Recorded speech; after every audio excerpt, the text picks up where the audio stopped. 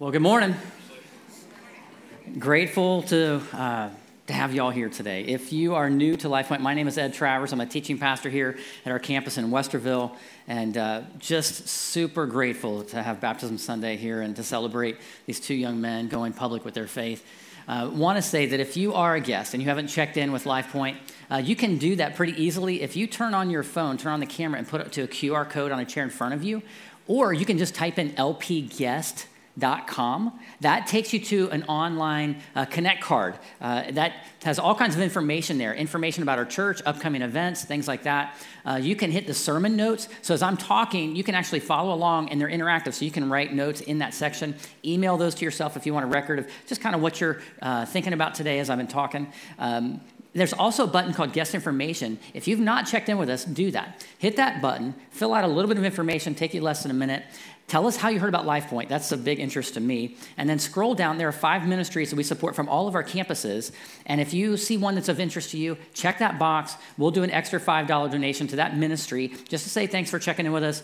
Something we do at all of our campuses, so you can join with a bunch of guests today to celebrate what God is doing and things that are on your heart, whatever box you check. So that said, I was thinking about something as I was preparing for this message. I was thinking back to a time in my life, and this has happened a couple times in my life, where I found myself in a position where physically I'm in complete darkness and I'm unfamiliar with the territory and the surroundings that I'm in. Has that ever happened to you? Let me give you for instance in my life. This was many years ago before I had a cell phone with a flashlight on it, but I was with a bunch of guys. We went to a men's retreat out to Marmon Valley Farms. So maybe some of you guys have been there. It's a really large horse ranch. As you head out 33 almost to Bell Fountain, you go to this place. And it's ginormous. There's all kinds of land there. And they have this really beautiful barn. Here's a picture of the barn. I wanted you to see this picture at night because that was the only light that we could really see in this barn. Now, way off, about a quarter mile away from that, are the cabins in which all the guys were staying in. And they were just small cabins. And then up on this hill, about a third of a mile from that, way up on this hill, you have to go through all these like horse trails and ravine, and there's a hill and all that. You go all the way up to the top, and then up there's this big cabin, and that's where the guys met for their gathering time. So at that place, we had our Bible time, and we had, our prayer time, all that stuff. It was really great, and we were there most of the day. And because I don't get that much time with my guys, I stayed as long as I could. But people started trickling out as the night started to get, late. People would trickle out, and they would head down to their cabins to go to bed. So I stayed as late as I could, and then finally I was at that point where I'm ready to crash. And so I leave that cabin, and I'm going to head to the cabin in which I'm staying. The problem was, as I got away from the cabin light, there was no light out where I was at. I couldn't see my hand in front of my face. And I'm thinking, I could see the barn way off on this side, but I knew we were staying over here, and all I saw was one light bulb on top of the cabin, like right over the door. There was a light bulb about a third of a mile from where I was standing. And I'm thinking, I know the path went like this, but all I can see is the light. And I don't know if I'm on the path. I don't know if I'm going to break an ankle. And so I'm like, what am I going to do? I thought maybe I should turn back around and go back to the cabin, and I'd have to sleep there. But I'm like, no one wakes up in the morning and thinks, oh, that was cool, Ed. You're such a sissy. I've got to get to this light. And so I'm seeing the light bulb, and I'm just like a step at a time. Are there bobcats out here? Probably snakes. I bet there's snakes under my feet right now, ready to kill me. And I just slowly made my way to that little light bulb until I got back. I bring it up. We're in this series called Playlist. And in Playlist, we're looking at the Psalms. The book of Psalms have 150 poems and songs and prayers to God, and they cover the entirety of the human emotion spectrum. Some of elation and some of just lament and everything in between. They're really amazing. And one person said that if you are struggling to pray to God, the Psalms give you language to talk to him. What we're saying, the big idea in Playlist is this, is that God writes the lyrics of our souls in the Psalms. Here's what I know to be true about a relationship with God. And maybe you've experienced this, is that there are times when, in our relationship with God, it feels like we're surrounded by darkness and he's as far away as he can be. There are just times it feels like that. And I think if you're at the beginning of your journey with God, that makes sense. Because a lot of people, when they are investigating God and they're trying to figure it out, they expect God to be so far away. They expect him to feel like a million miles away, and they have no expectation that they would actually feel the presence of God in their soul. That makes complete sense. But for believers, it catches them off guard. And you know why? Because for believers who experience the peace of God, they experience his Holy Spirit, they start to feel his love and his joy and his peace, his patience, his kindness, his goodness and gentleness. They start to feel that inside. Moments of elation when you hear the gospel. Do you remember that back to that moment when you first heard the gospel? You heard that Christ died on the cross and you realized you were the problem? Like, not, okay, yeah, Jesus died for the world. I believe that. No, you realize that I'm the problem. I'm a sinner. I'm the one who deserves death. And Jesus took my death. And then you said, all right, Jesus, I'm in. I'm in. I want you. And you felt that grace and peace and mercy flood over you. Remember those moments? Like if you've experienced God answering your prayers, when you read the Bible, and some of you came in today, and when you read the Bible, it just jumps off the page into your soul. And you feel so close to God. There are seasons in your relationship with God where it just he feels so close. You had no idea it could feel like that. But there are also seasons when it feels exactly the opposite. Like where are you, God? And here's the thing. How do we connect to God in those seasons? How do we connect to God when it feels like he's so far away? That's what this psalmist in Psalm 42 is writing about. He's singing about. This psalmist, it's not exactly clear who he is. It says the sons of Korah. Now, that was a family of Levite priests who sang songs and hymns to God. They led the chorus, and they were the worship leaders of their day. But this worship leader is now apart from Jerusalem. He's no longer there where all of the bands sing and praise God. He's apart, and so he's lamenting that. And it's possible, some writers believe that it was David directing them, because there was a season in David's life where he was on the run from his son Absalom, and he was apart, and maybe he was directing the sons of Korah here. He would have definitely identified with what he's saying here. But in either case, Psalm 42 and Psalm 43 probably go together. It's really one song. But for our purposes today, we can look at Psalm 42 and get the gist of it. But I think it's going to help us understand how to connect to God when it's hard. So that's what we're gonna do. Let's do one thing before we enter into that time. Let's just pray. Let's take a second. Let's talk to God. If you're not a praying person, or if you're a praying person, here's what I want you to do. Just say, God, speak to me during this time. Father, I pray that you would speak to us. By your word and through your Holy Spirit, speak to our hearts today. Help us connect to you. Especially teach us what it means to connect to you in times when it's difficult. And we ask that in your son's name. Amen. Amen. Well, if you're following along through the app or on that lpguest.com and you hit the sermon notes, the first line, and you can follow along. I'm going to give 3 of these as we're going. The first one is this. We all have a thirst deep inside our soul. We all have a thirst deep inside our soul. I gave you the context. The writer starts writing in verse 1 and 2. As a deer pants for flowing streams, so pants my soul for you, O God. My soul thirsts for God, for the living God. When shall I come and appear before my God?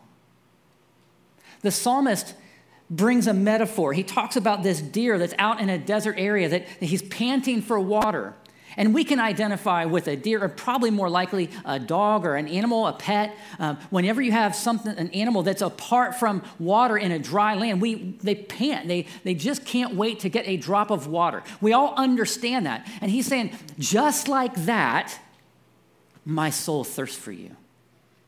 My thirst for you, God. And I'm panting because you're just not there. And he kind of cries out, oh, my soul, I'm bringing all of this to you, God. Where are you? When can I come before you again? When are we going to connect again? That's what he's saying. He's crying out. I think the writer realizes that he is longing to connect to God, but he feels disconnected from God. I think we all know it. We may not put words to it, but we all know that we have a thirst in our soul. I believe it's because God made us that way. It's like a thumbprint on us saying, I made you to know me. I made you to connect to me. That thumbprint in our soul leaves us longing to fill it. And in doing so, sometimes if we don't understand, we try to fill that with something else. That's the normal human experience, is to try to fill that ache or that longing in our soul to be fulfilled and satisfied with something.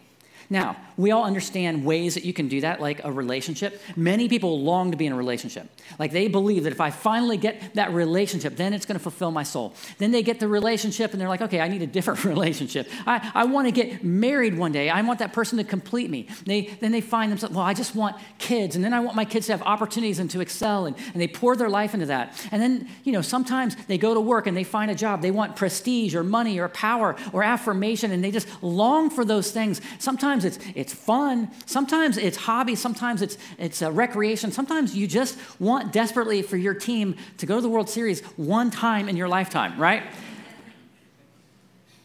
There are other ways that we try to fill it, right? Ways that usually leave us with the biggest regrets in our life. Because that ache that's in there, it can't be filled, and so we try to numb it out. We look for ways to, like, I want to dull this thing down. And then those things sometimes become addiction or things that we regret most in life. We all have this thirst. The difference is the psalmist understands specifically what that thirst is. It's a longing for God. Only God can fill that thing that he's put in your soul. I was thinking about a story in Scripture that I think would help us to understand this. Everyone wants to know what God is like. I've met so many people that, they always project onto God. Well, I think God is like this. I think God is like this. And everyone has this idea in their head, well, God must be, and usually we take some ideology of something we've heard on TV or from another person or our own fathers, and we think, God is like this. And if you really want to know God, you have to look at his son. He is God in the flesh. He's come to us, God to us, Emmanuel, God with us. If you want to know the Father, you have to look at the Son. In fact, Jesus said at one point to his best friend, one of his best friends, Philip, he says, look, if you've seen me, you've seen the Father. So, okay, what is God like? Here's the conversation that Jesus had with this woman that really helps us understand. Jesus went to this place called Samaria.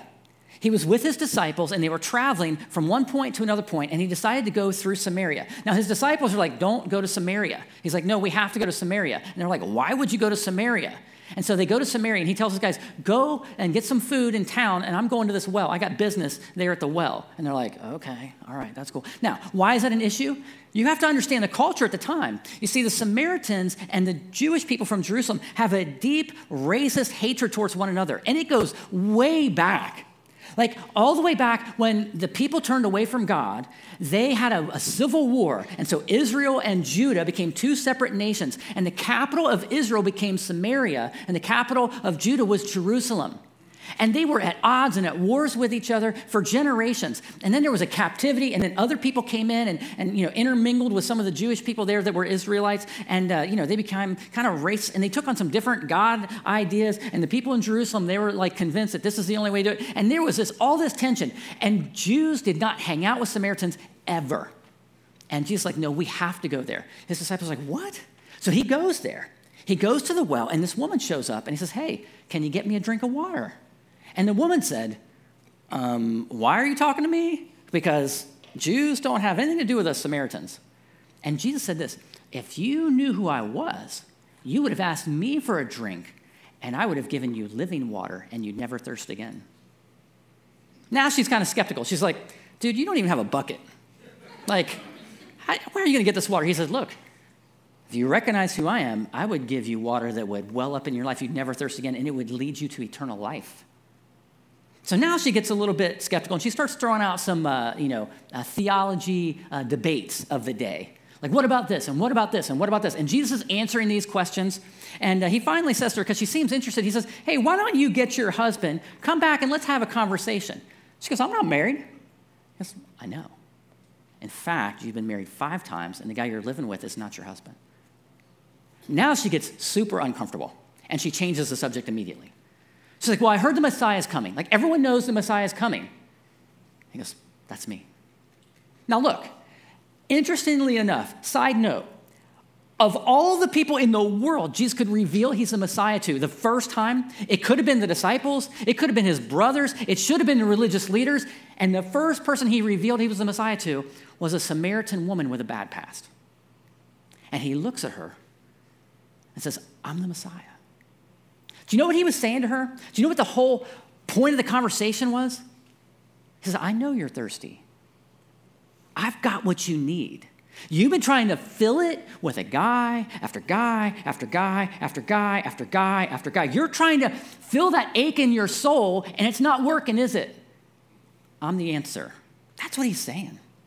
And it's real easy to look back on ancient scripture and think, well, those people are so like uneducated and they, they would do that stuff. No one today would ever try to fill that thirst with a relationship.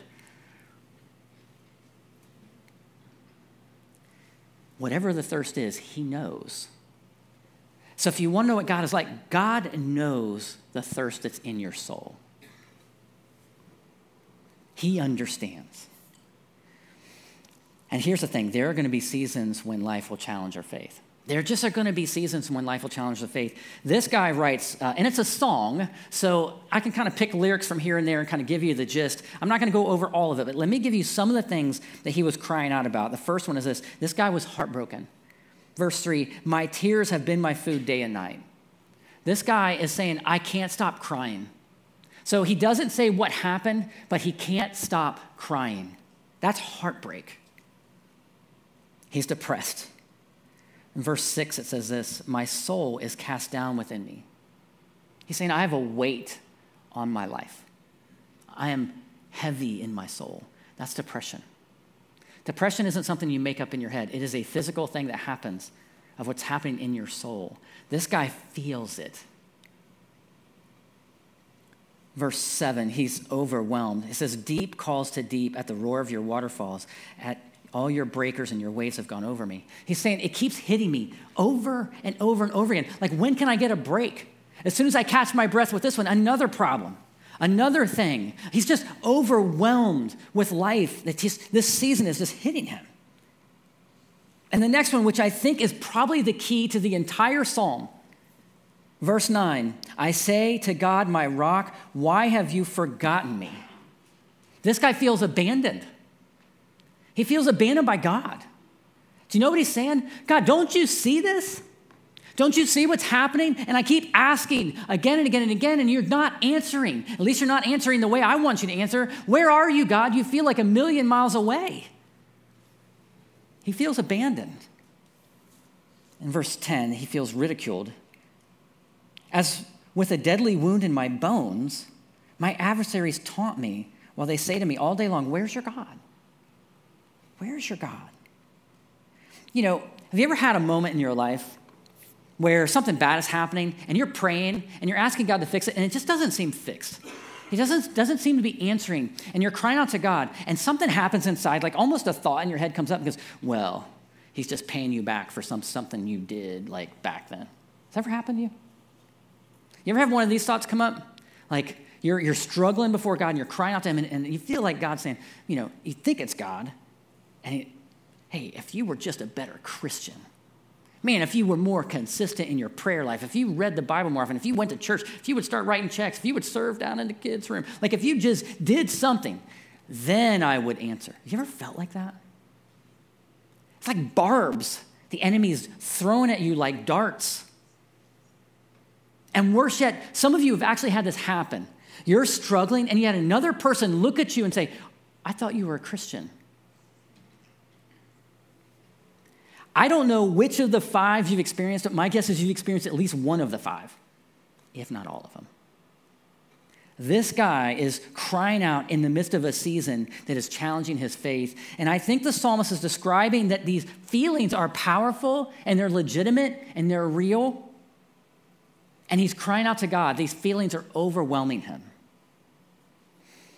I think we have to recognize that there are going to be seasons in our life that challenge our faith. Maybe not exactly like this guy, but they're common.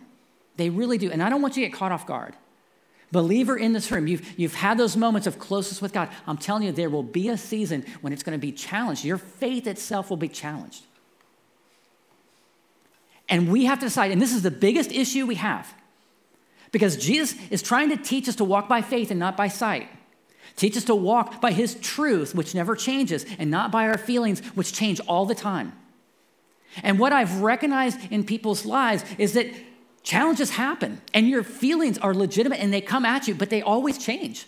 People with strong faith who put their faith in the truth of God and who he is, People who do that, they're not blown around like a leaf in the wind based on every circumstance that happens. And here's the deal. You need faith. You really do. When life comes at you, you need something you can anchor your life into, like a tree that's got roots that dig deep down in. So when the wind hits it, it does bend, but it's still standing. You need faith in your life. And the people who I've met that have the most cracks in the barks of those trees have the deepest roots because they chose to trust in God in the midst of the wind that was blowing in their life. And you need that. We need that. And God, in his mercy, he allows it to happen so that it can build those roots in our soul. And I've seen a lot of things here. Over the years, I'm usually sitting across the table from people who are struggling with seasons. You know, they come and they want answers and they want prayer and they want to see, God, what are you doing? And here's the thing I've noticed. There are some people that check out on God. They do. I've watched people who have moments just like this, where they have this incredible moment with God and they're taking steps. They've gone on mission trips and even shared their faith and led Bible studies. But then a season happens that they can't explain and they feel like, why is God not answering? And why do I feel so abandoned? And they check out. Their faith is gone. I have witnessed this again and again. People check out. On the other side of that, I've seen people almost inexplicably go through things that I think, this would challenge anyone's faith. And they look me in the eye and say, this is the best thing that ever happened to me. And I think, you're nuts. I have a dear friend who was terminal with cancer, looked me in the eye and said, I wouldn't change it. And I'm like, you wouldn't change it? Are you serious? Like, I want the changes for you. And the person said, this has forced me, my cancer has forced me to depend on God. And what I have gained in my relationship with God, I wouldn't trade for anything, including this cancer. Like, how? Look, the question you have to ask yourself then is, why does he allow it? Because God can do anything, right? Like in a snap of his fingers, he can change any circumstance or situation. Why does he allow it? Look, sometimes you need to understand that the seasons we're in, we caused them. We did this. Like, we make decisions sometimes that just lead us into things that we're like, I'm just getting the results of what I've kind of spent my life on. That just happens to us sometimes. Sometimes we're stupid. Sometimes I look in the mirror and I hear the words from my beautiful wife, Ed, you're stupid. Like, why did you do that?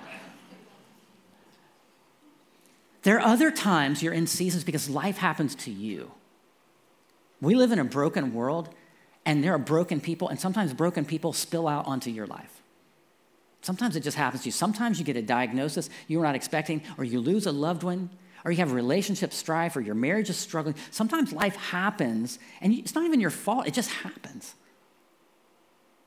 And sometimes I think God just allows things because he's going to work all things together for the good. He has a purpose for this to teach us.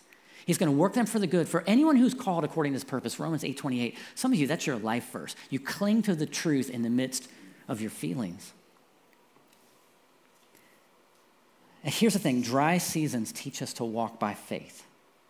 This is the important thing. Dry seasons teach us to walk by faith. The psalmist cries out here. And it's a song, so you kind of have to piece the lyrics together. But he cries out in verse 8, by day the Lord commands his steadfast love, and at night his song is with me, a prayer to the God of my life. In the midst of these feelings that are overwhelmed, God, I feel your steadfast love being commanded towards me, and at night I'm going to praise you for it with a song. Even though I don't feel what I want to feel, even though I don't see what I want to see, I know that you love me. I know by the truth of who you are, I'm praising you, God, with song. That's what he's saying. I'm choosing to praise God in the midst of this circumstance. Verse 5 and 11, and if you go into chapter 43 at the end, it's all one verse. It's all the same. It's identical. It's like the chorus of this whole psalm. Here's what it says. Why are you cast down, O my soul? And why are you in turmoil within me? Hope in God, for I shall again praise him, my salvation and my God. Do you hear he's preaching to himself? He's reminded himself, why are you cast down, O my soul? He's looking at the circumstance and looking at the truth of God and saying, look, pay attention, self. Be aware. Why? Why are you in turmoil when put your hope in God? Choose to hope in God. That's an act of faith in the midst of struggle. Hope in God, for I shall praise him. I'm going to praise him even though the circumstance don't seem legitimate to praise God. I'm going to choose to praise him in this moment on purpose. Why? Because he's my salvation. He is my salvation and he is my God. I'm going to place my hope in him. That is an act of faith. He's choosing to have faith in the midst of struggle, and I think that's the lesson he's trying to teach us. Sometimes when you come in here on a Sunday and you're praising God, it takes faith just to sing the words, doesn't it? Like sometimes you're going through it, and you're singing these songs that we sing on Sunday morning of praise to God, and sometimes you have to sing them until your heart catches up. I think that's the importance of praise. You know, the Psalms, they're real. You know, they were written thousands of years ago, and yet they tell it like it is. They don't hold back, and it really covers us. What does we feel? This psalmist is crying out to God, and he's longing for God. There's a writer named, or a singer, a couple of artists, Tori Kelly and Kirk Franklin. I don't know if you've heard of them. Just incredible artists. And they wrote a modern praise song to God called Psalm 42. They took the essence of Psalm 42 and they put it to words. And it really does just encapsulate what the psalmist is trying to say. It's not a psalm of complaint to God. It's a psalm of praise to God in the midst of complaint. And there's a big difference. And it teaches us something. And so I thought, you know what would be awesome? What if I could get Tori Kelly and Kirk Franklin to come here and sing it for you guys? Now, I looked at the budget and realized we can't do it. So I didn't, all right. I thought, what if I could one-up that? What if I could get a couple of our Life Point students to sing it for you and get Rosie Brainerd to play keys, which I knew I could pull off because it was really cheap. And so here's what I'm going to do. I'm going to have Rosie and a couple of our students come up to sing it. And when they sing it, I don't want you to focus as much on the song. I want you to focus on the lyrics and the heart behind the psalmist of what he's trying to do. Let's capture the spirit of the psalmist in this moment.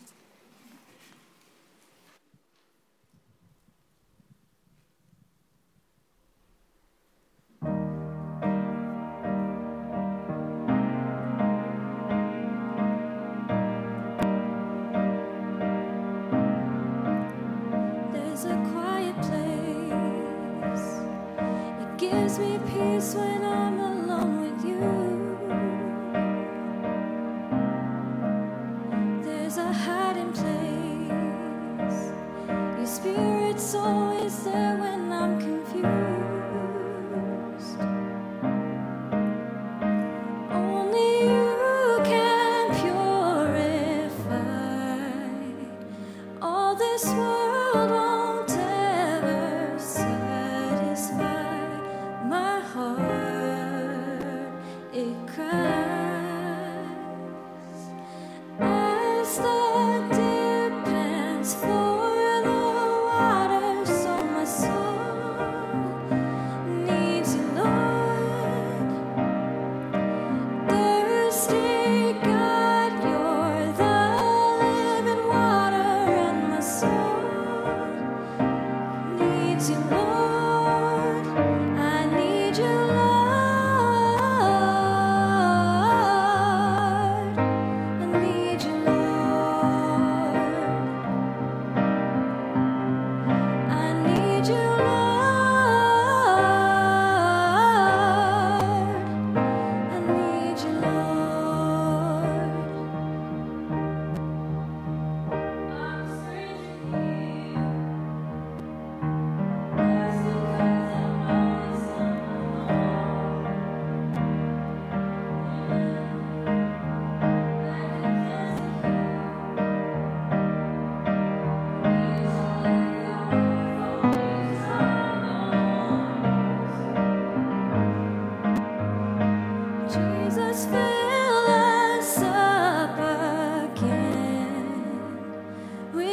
Heaven